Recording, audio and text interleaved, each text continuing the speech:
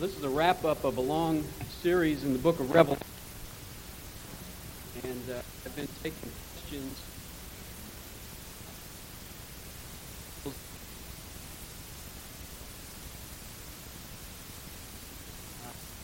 Some of those were to each other, and so I'm going to attempt to answer at least a considerable number of those.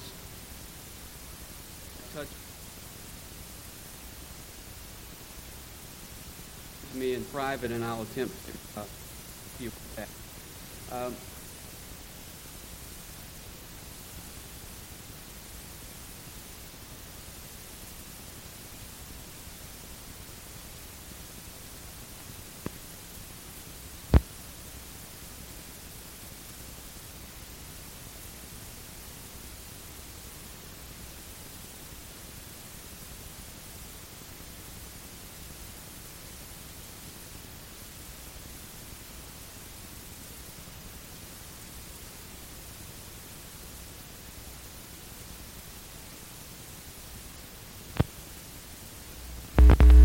Show you some verses here, and I don't know if we went through these at all in our study in Revelation or touched on them at all, but they are really crucial in your understanding of the future of Israel. Daniel chapter 9, verse 24.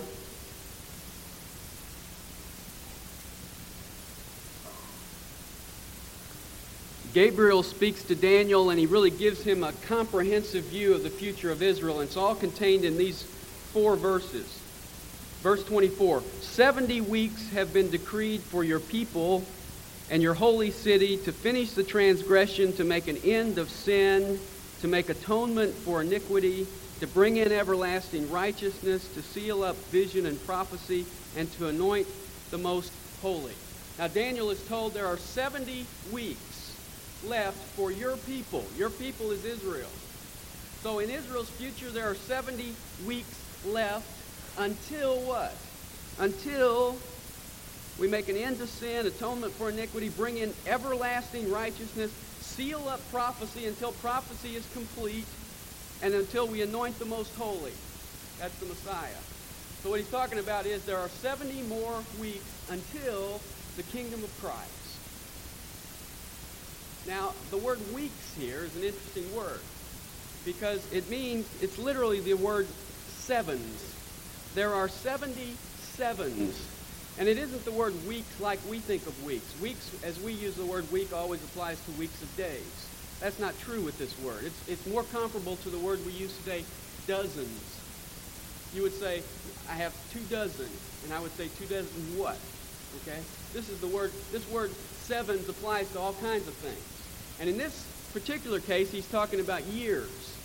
And so he says there are 70 sevens of years left for Israel, or in other words, there are 490 years left until the kingdom.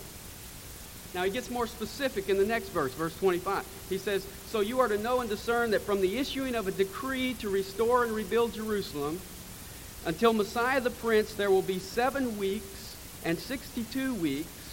It will be built again with plaza and moat, even in times of distress. Then after the 62 weeks, the Messiah will be cut off and have nothing, and the people of the prince who is to come will destroy the city and the sanctuary, and its end will come with a flood. Even to the end there will be war, and desolations are determined. Now he says there are 77s left, 490 years, and then he breaks those down. And he says there's going to be 7 sevens and then 62 sevens. After the 7 sevens and the 62 sevens, then we find out that the Messiah will be cut off. And so he sets this up and he says there will be a decree given.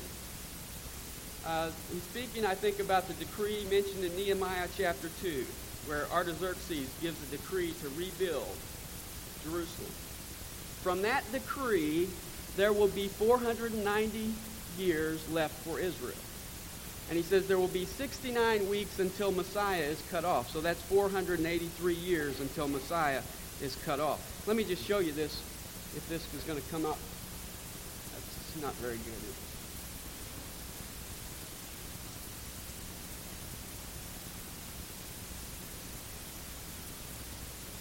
You see that okay?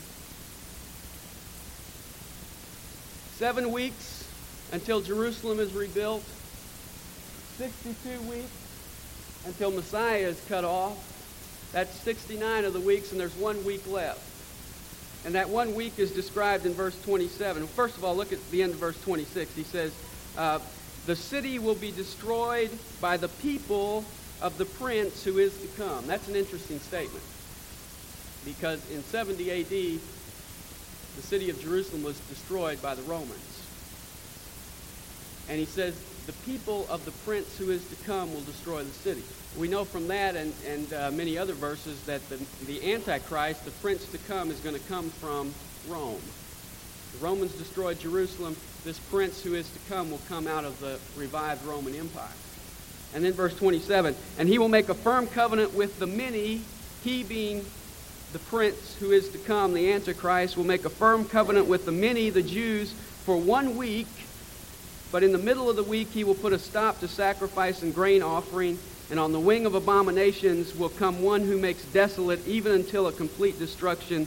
One that is decreed is poured out on the one who makes desolate. And so we have 69 weeks completed until the cross. 1 week is left.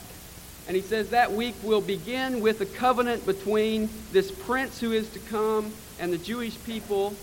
A covenant for 7 years. In the middle of that 7 years, he will break his covenant with Israel, and will come one who makes abomination of desolation in the middle of the week. And so there you have a chart of the future history of Israel.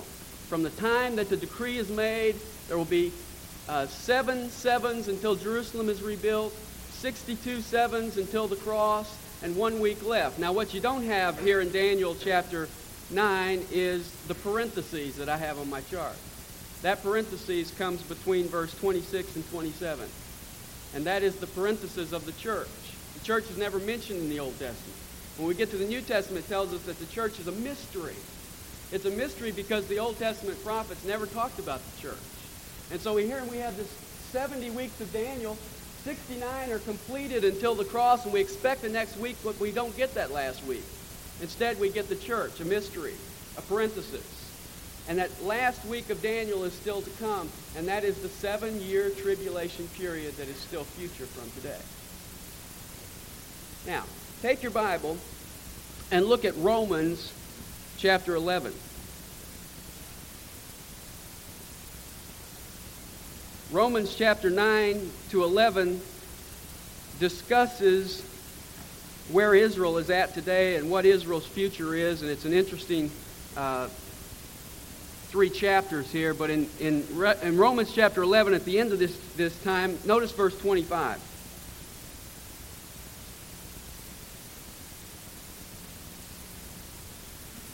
For I do not want you, brethren, to be uninformed of this mystery, lest you be wise in your own estimation, that a partial hardening has happened to Israel until the fullness of the Gentiles has come in, and thus all Israel will be saved. Now, he's just talked prior to this about a tree, and he's talked about the olive tree, and he's talked about how the natural branches were taken away and the wild branches were grafted in. That was the Gentiles.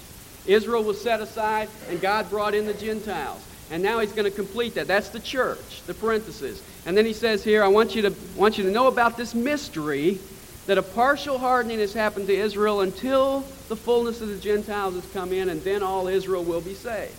Where is Israel at in relationship to God today? They are hardened.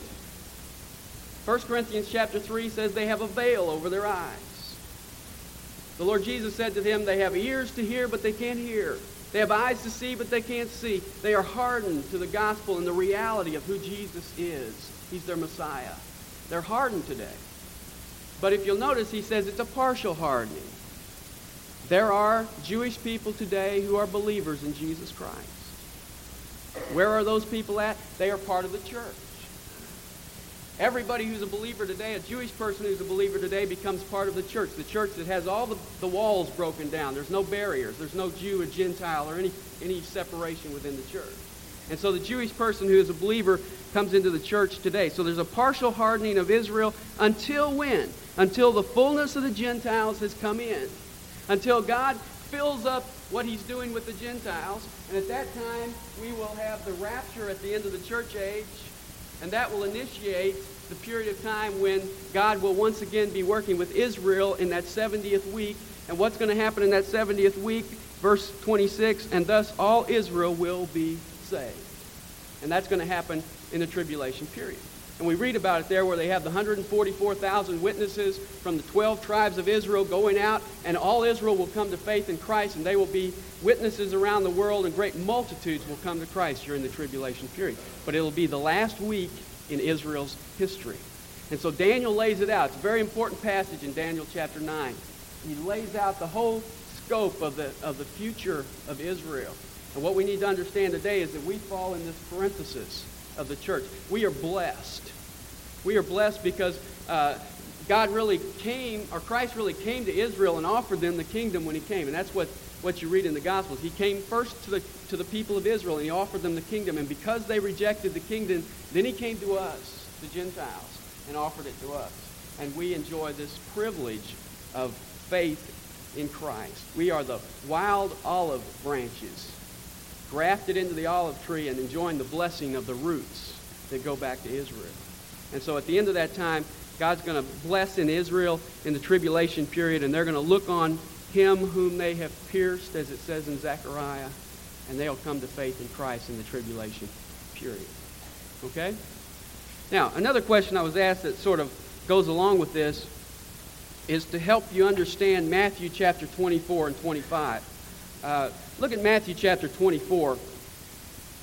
And I'm not going to have time to go through these two chapters, but let me just kind of give you a synopsis of it to kind of give you an understanding, because in Matthew chapter 24, Jesus and his disciples were coming out of the temple, and the disciples said, "My, what a wonderful temple." And Jesus said, "You know, not one stone is going to stand upon another. This temple is going to be torn down." And that kind of hushed the disciples down, and they went out to the Mount of Olives and sat down, and they were kind of in a reflective mood. And so they said to the Lord Jesus in verse 3 of Matthew 24, "Tell us, when will these things be, and what will be the sign of your coming and of the end of the age?" And so they ask him the very questions that we find the answers to in the book of Revelation. When's it going to happen, and what's going to be the sign of your coming and the end of the age? And then the Lord Jesus lays it out here in Matthew 24 and 25. It's very fascinating. And he says, beginning in verse 4, he says, "See to it that no one misleads you. For many will come in my name, saying, 'I am the Christ,' and will mislead many. There will be wars and rumors of wars." Verse 7, "There will be famines. There will be earthquakes." Verse 8, "But all these things are merely the beginning of birth pangs." You will hear about false Christs, wars, rumors of wars, famines, earthquakes, but that's not the end. That's just the beginning of birth pangs. That's just, what do they call them, Braxton Hicks. Okay, that's just the very beginning of it there. That's not the tribulation. And, you know, it's interesting, when Christ said this, they had been at peace for years, and the Romans were in charge, and nobody was rebelling. There were no wars going on in the world. And he says, this is what's going to happen. So when you see a war, or you see a famine, or you hear about an earthquake, don't think that that is the tribulation period. He says that's just the beginning of birth pangs. That's just sort of the hint that it's coming. We're close. Then, verse 9 says, "They will deliver you up to tribulation and kill you, and you will be hated by all nations on account of my name. And at that time many will fall away," and so forth. And he talks about that down to verse 13. He says, "But the one who endures to the end, it is he who shall be saved. And this gospel of the kingdom shall be preached in the whole world for a witness to all the nations, and then the end shall come." Verses 9 to 14, I take to be the first half of the tribulation period. The first 3.5 years called the tribulation period. In that time, he says, verse 14, "The gospel of the kingdom shall be preached in the whole world. Those who endure to the end shall be saved." He's not talking about us. He's talking about those who endure to the end of the tribulation will be saved from the tribulation. That's what he's talking about. And so the time when the gospel is going to be preached throughout the world is going to happen during the tribulation period, when the Jewish people become the witnesses to carry that gospel of the kingdom around the world. Then, notice verse 15. Therefore, when you see the abomination of desolation, which was spoken of through Daniel the prophet, standing in the holy place, flee from Judea. The abomination of desolation. Daniel said that would happen halfway through the week. So the first 3.5 years are described, and then in verse 15 he starts describing the great tribulation. The last 3.5 years. He says it's going to begin with the abomination of desolation, when the Antichrist sets himself up in the temple of Jerusalem. 2 Thessalonians chapter 2 describes it. He'll set himself up as God in the temple in Jerusalem. And he's telling the Jewish people, when you see that, you better flee. And verse 17, let those who are on the housetop not go down to get the things that are in their house. Let him who is in the field not turn back to get his coat. But woe to those who are with child and with babes. Verse 20, pray that your flight may not be in the winter or on a Sabbath. Who's he talking to? He's talking to the Jewish people. If it happened on a Sabbath, it wouldn't affect us. That's a Saturday. But he's talking to the people of Israel because this is their last week. This is their final week of their future. If it happens on a Sabbath, pray that it won't, so that it won't affect you. Okay? It's the Jewish people and their Jewish laws. And then verse 21, for then there will be a great tribulation, such as has not occurred since the beginning of the world until now, nor ever shall. It's the great tribulation, and that is the last 3.5 years is called the great tribulation. The first 3.5 years are called the tribulation, and so understand that distinction. Then verse 23, then if anyone says to you, behold, here is the Christ, or there he is, do not believe him, for false Christs and false prophets will arise. Verse 26, if therefore they say to you, behold, he is in the wilderness, do not go forth. Behold, he's in the inner rooms, do not believe them. For just as the lightning comes from the east and flashes even to the west, so shall the coming of the Son of Man be. He's saying to the people of Israel, don't let somebody say, the Messiah came. And he's over here in a closed quarters in Saudi Arabia somewhere. Don't believe it, because he says the coming of Christ, and he's talking here about the second coming when Christ comes in his glory with his church. He says you're not going to miss that. It's going to be light like lightning that flashes from the east to the west. You won't miss it. He's not going to sneak up on you. Everybody's going to know it. And he describes it in verse 29. But immediately after the tribulation of those days, the sun will be darkened, and the moon will not give its light, and the stars will fall from the sky, and the powers of the heaven will be shaken. We read about all those things in the book of Revelation. And then at the end, the sign of the Son of Man will appear in the sky, and then all the tribes of the earth will mourn, and they will see the Son of Man coming on the clouds of the sky with power and great glory. And that's the glorious coming of Jesus Christ when he comes again to the earth. And then when he defines the when, look down at verse 36. He says, but of that day and hour no one knows, not even the angels of heaven nor the Son, but the Father alone. They had asked him, when's this going to happen? And he says, nobody knows. I don't even know. Only the Father knows. And then he says, verse 37, for the coming of the Son of Man will be just like the days of Noah. For in those days which were before the flood, they were eating and drinking, marrying and giving in marriage until the day that Noah entered the ark. And they did not understand until a flood came and took them all away. So shall the coming of the Son of Man be. Verse 40, there shall be 2 men in the field, one will be taken, one will be left. 2 women will be grinding at the mill, one will be taken, and one will be left. Now those are interesting verses because those are verses we often hear used related to the rapture. In the context of this chapter, they really don't apply to the rapture of the church. That's not what he's talking about here. He's talking about the glorious coming of Christ when he comes to the earth. And so if you look carefully at these verses, he says 2 men will be in the field, one will be taken. The one who's taken is really the one who's taken in judgment.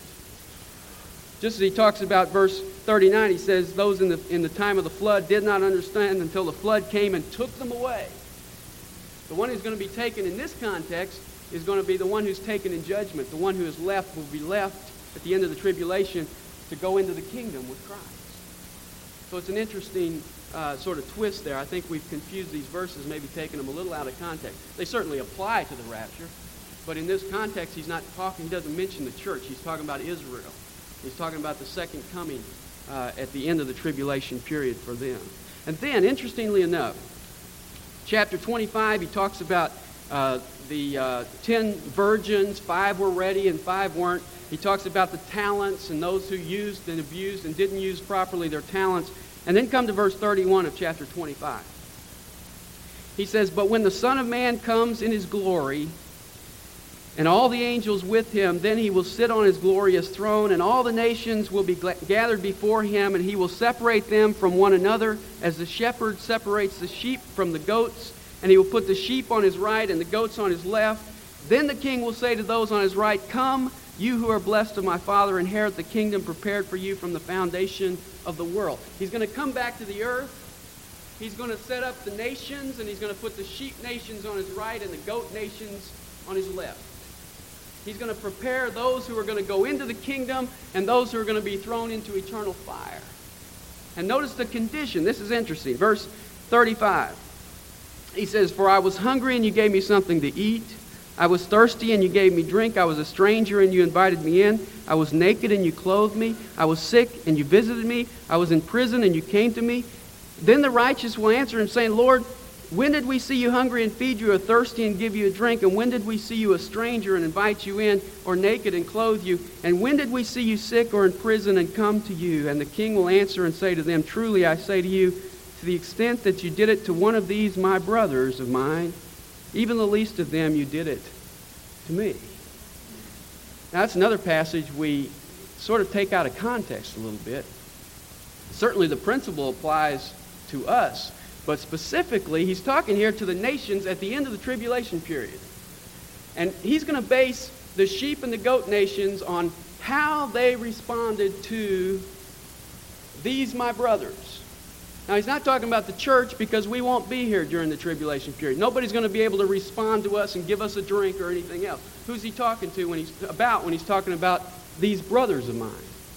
Well, he's talking about the 144,000 witnesses and the people of Israel who are believers during the tribulation period. They're going to be the witnesses taking the gospel and saying, how do you respond to these witnesses who are bringing the gospel? Did you respond by receiving them and responding to them and accepting their message, or did you reject them and put them off? That's going to be the basis of judgment when Christ comes back. And so understand this in the context of Matthew chapter 24 and 25. This incident's going to happen at the end of the tribulation period. Those goat nations, he tells us at the end of chapter 25, will be cast into the eternal fire. Those sheep nations will come with him into his kingdom. And he sets up his kingdom on earth at that time for 1,000 years. Okay? If I went too fast, catch me later if I missed you on anything. I'm going too fast on this, but hopefully you'll hang on to something. The most popular question was, what kind of body will we have? We've been talking about the New Jerusalem and the New Earth, and we've even been talking about our clothes in the New Jerusalem. And everybody's been saying, well, what kind of body am I going to have? You know, am I going to be fat or skinny? Am I going to still have buck teeth? What's the deal here? Well, look at 1 Corinthians chapter 15.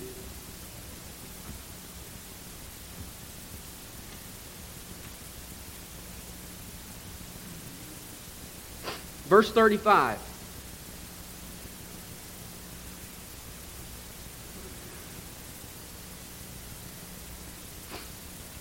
But someone will say, how are the dead raised, and with what kind of body do they come? Now, is that your question? Someone will say, how are the dead raised, and what's our body going to be like? That's your question, right? How many are asking that question? You ready for the answer? Look at verse 36. You fool. Okay, I tried to trap you there. You silly. You know, he's not condemning you for asking that question. He's really assuming this question is coming from a skeptic who is sort of mocking the whole idea of a resurrection. That's why he uses this kind of language. But notice what he says. You fool, that which you sow does not come to life unless it dies, and that which you sow, you do not sow the body which is to be, but a bare grain, perhaps of wheat or of something else. But God gives it a body just as he wished, to each of the seeds a body of its own. Now, two things stand out very apparently about our future body. number one, it's going to be distinct from this body. He says when you plant something, you don't plant what you're going to grow. You plant a seed. You take a little seed and you stick it in the ground, and it comes out to be a corn stalk or a wheat, whatever they call those things. I'm not a farmer. You put an acorn in the ground, you grow a tree. What you put into the ground, what you sow is not exactly what you're going to get. You don't put a seed in the ground and get a big seed out. And his point is, and I like the terminology, when I die, whoever's left around is going to sow my body.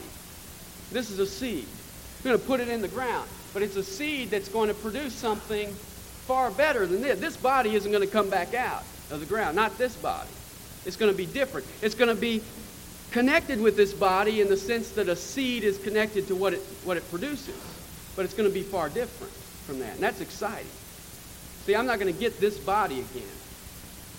I'm going to get a different body. In fact, he describes it in verse 42.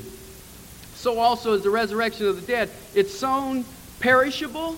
It's raised imperishable. This is a perishable body. I'm going to get an imperishable body. It's sown in dishonor. This body is contaminated with sin. It's sown in dishonor. It's raised in glory. In that new body, I am going to perfectly reflect God in whose image I am created. A glorious body. It is sown in weakness.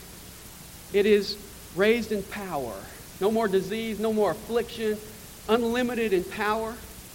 It is sown a natural body tuned into this world. It is raised a spiritual body tuned into spiritual things. That's exciting. That's the new body we're going to have. It's going to be different from this body. This is just a seed.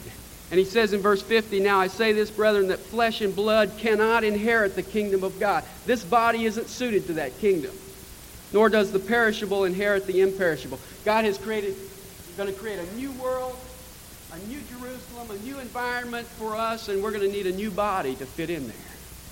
So it's going to be different from this body, but there's a second thing that's taught here, and that is that it's going to be different.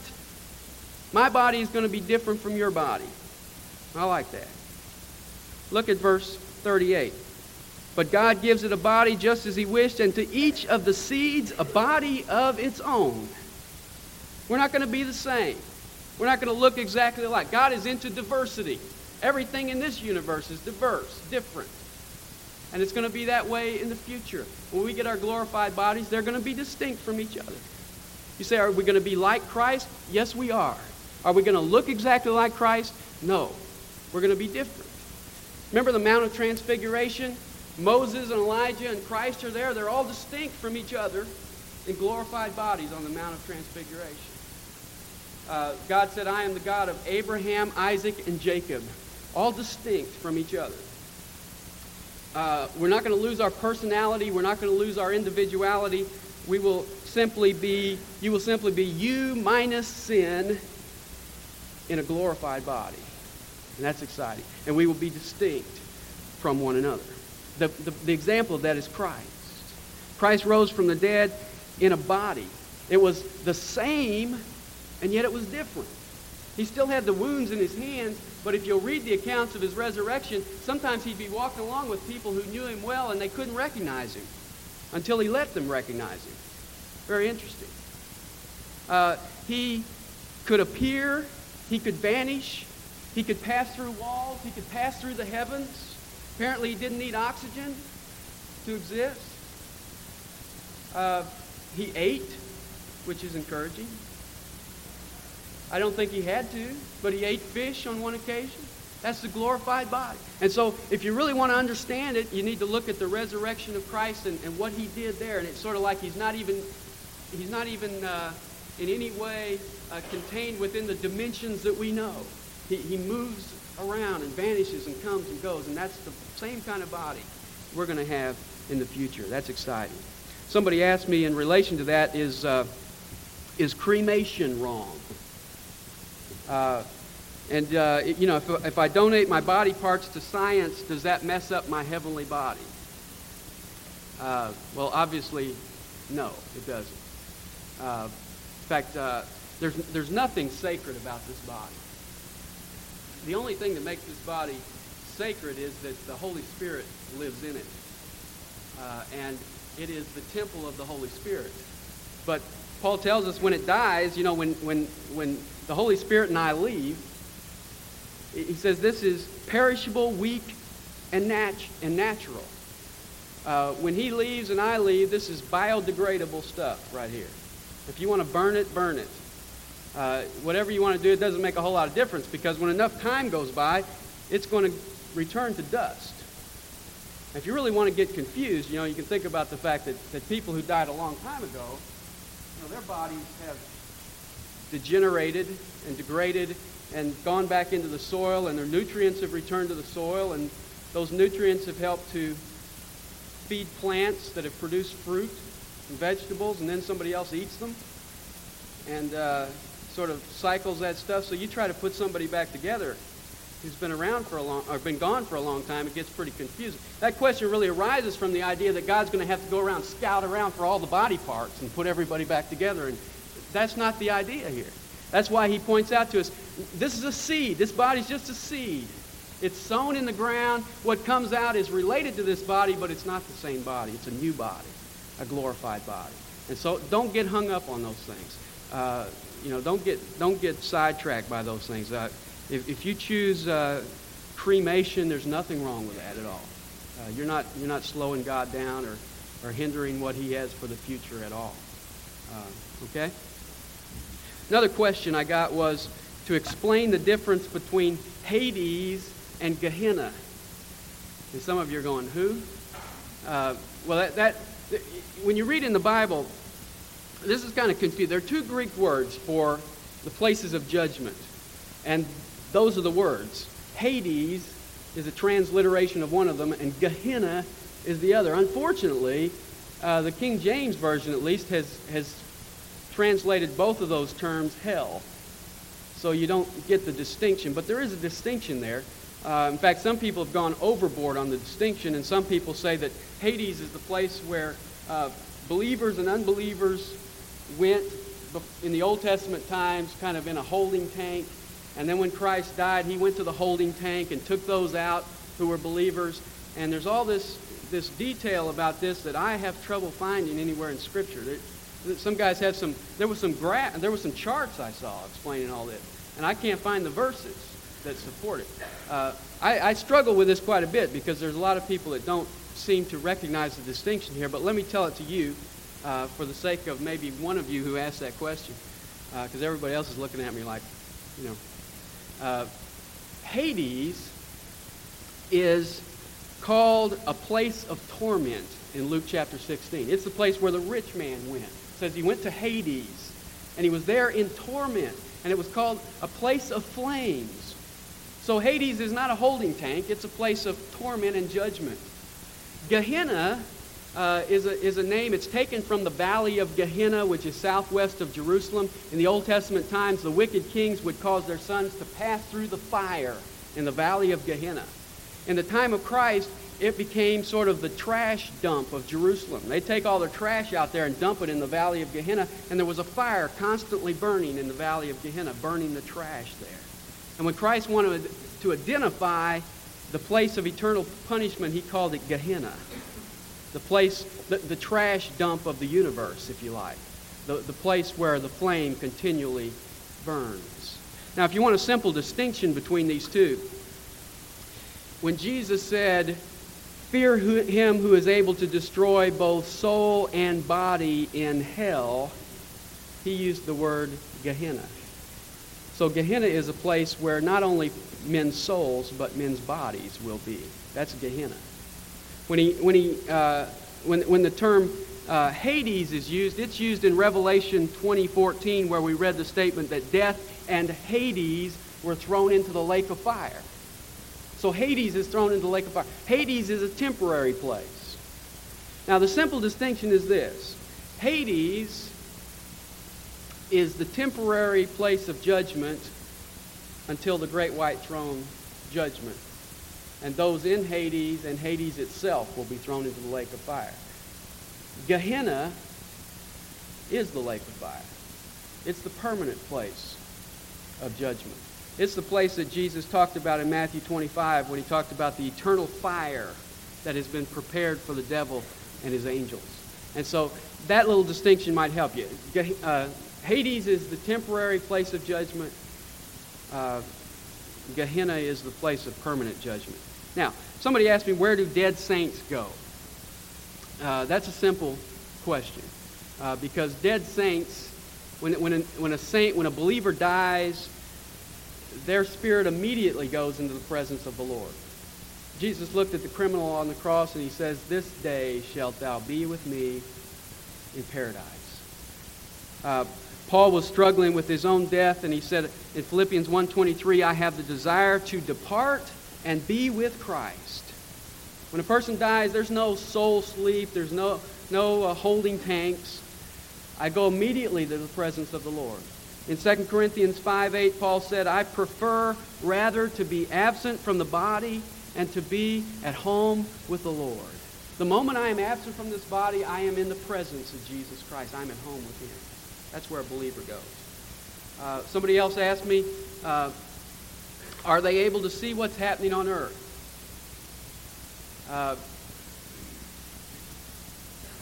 I don't know. Hebrews chapter 12, verse 1 says we're surrounded by a great cloud of witnesses. And when I read that verse, I always think of myself running the race on the track, and I got all these people up in the stands watching me, and they're veterans that have run the race. Maybe they can see it. Maybe there's a little deck up there that you can come out and look. I don't know. But you know what interests me is that people ask this question all the time, and I always think to myself, it really expresses our human nature, because we seem to be more concerned that some person might be watching us up there. The possibility of that sort of alarms us far more than the reality that God sees everything and knows everything we do. And so, it's kind of like, it kind of tells us where we're at. It really concerns us that somebody might be watching me. Somebody is watching you. God is watching, and that should motivate us far more than people. Somebody asked me, will we know our loved ones?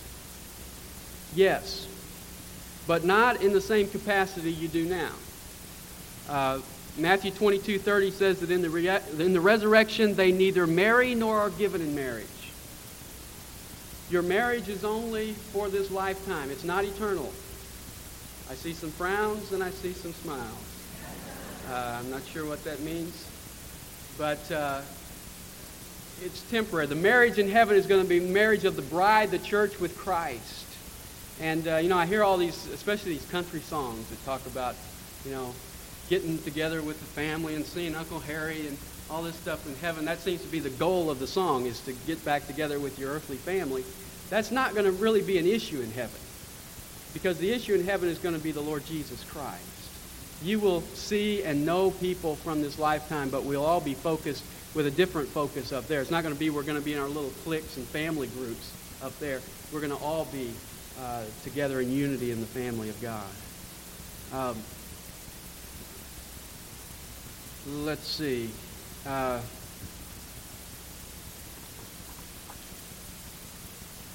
Somebody asked me, is it really important which view I take on the rapture? I mean, is it really important whether I believe it's pre-trib or mid-trib or post-trib and there are different groups that think different ways? Is it really that big a deal? Well, it's not a big deal when it comes to fellowship. Don't base your fellowship on whether somebody agrees with you on when the rapture is going to happen, for goodness sakes. Prophecy is not the basis for fellowship. You can find people that agree with you prophetically who are in cults. So don't base fellowship on this. Fellowship is based on faith in Jesus Christ, on who he is. So don't base your fellowship on this. But I think it does make a difference in the way I conduct myself. At least it does for me. If I thought that the rapture was going to happen at the end of the tribulation, I would not be looking for the return of Christ. I would be looking for the Antichrist. I would spend most of my time looking at that. And I think it would motivate me personally differently than it does now. Because, see, whatever your view is, you've got to get prepared for it. And if I knew I was going to go through the tribulation, I would probably be like a lot of Christians are today. They're storing up food. and they're pouring sort of bomb shelters in their yards to go through the tribulation. They're getting ready for that. Whereas if my view is that the first thing that's going to happen is that Jesus is going to come back, then what am I getting ready for? I'm getting ready for Christ to come back. And that's what motivates me. So you've got to get prepared, whatever your view is, and I think it motivates you in a different way. Somebody asked me how those left behind will explain the rapture. I don't know. But you know, how do people today explain away God? And I see God everywhere. I look at creation, I see the work of God everywhere, and then I hear somebody say, there's no God. And I say, well, how does that person say that? How did people explain away the resurrection of Christ? How are they going to explain away the resurrection of the two witnesses in the middle of the tribulation? It's the blindness of Satan is the only explanation we have. That Satan is going to come in and blind men. And there are going to be a lot of people who know and say, well, yeah, I guess they were taken. I guess they were right. But they're in the middle of the tribulation period, and they're going to have to, if they want to make a stand for Christ, they're going to have to make a stand for Christ. And I think when the Antichrist comes around and says you either bow down or you die, they're not going to be willing to pay the price, even though they may know that fact. What must occur before the tribulation can begin? Will the temple in Jerusalem have to be rebuilt before Christ could come back? That was the question I was asked. Let me say this. This will help you. The tribulation does not officially begin until the Antichrist signs a covenant with Israel. That's when it begins. That's when the clock starts in Daniel chapter 9. So the rapture could happen. There could be a period of time until the tribulation officially begins. So to say that the temple has to be rebuilt prior to that is a misnomer. Because the rapture could happen today. The temple could be rebuilt before the covenant is ever signed. And in fact, you know, it doesn't take long to build a temple. Well, I haven't built a temple, but it doesn't take long to build a building today. And the Jews, certainly with their desire to build a temple, wouldn't take very long. They'd have the finances, and they'd have the wherewithal to do that. Then there was a last question. That was, where do you see the U.S. prophetically? That's an interesting question. Where do you see the United States prophetically? You know, when you look at the list of kings that are mentioned in the tribulation period, you have the king of the north, which most people think is Russia. You have the king of the south, Egypt. You have the kings of the east, Japan and China, beyond the Euphrates River. And of course, they're north, south, and east of Jerusalem. That's the center of things. You don't have any king of the west. You have the Antichrist, who is over the Roman Empire. The United States is really not mentioned in prophecy. It's an interesting silence. And it kind of leads you to speculation. It leads you to speculate that apparently the United States will no longer be a world power at that time. You say, well, what happened to the United States? Well, I don't know. There are two options. One is, the one I like best, is that we would have revival in the United States. And when the rapture happened, the majority of the United States would be gone. There wouldn't be enough left to really be a world power. That's my favorite choice. The second is that the United States would continue on a downward moral degradation until we fall, like so many other countries before us that have followed the pattern we're following. And we just sort of morally corrupt ourselves until we fall and we're no longer a world power. And so, you know, if you're planning to go through the tribulation, you probably ought to change countries, because the United States is probably not going to be a factor during that time.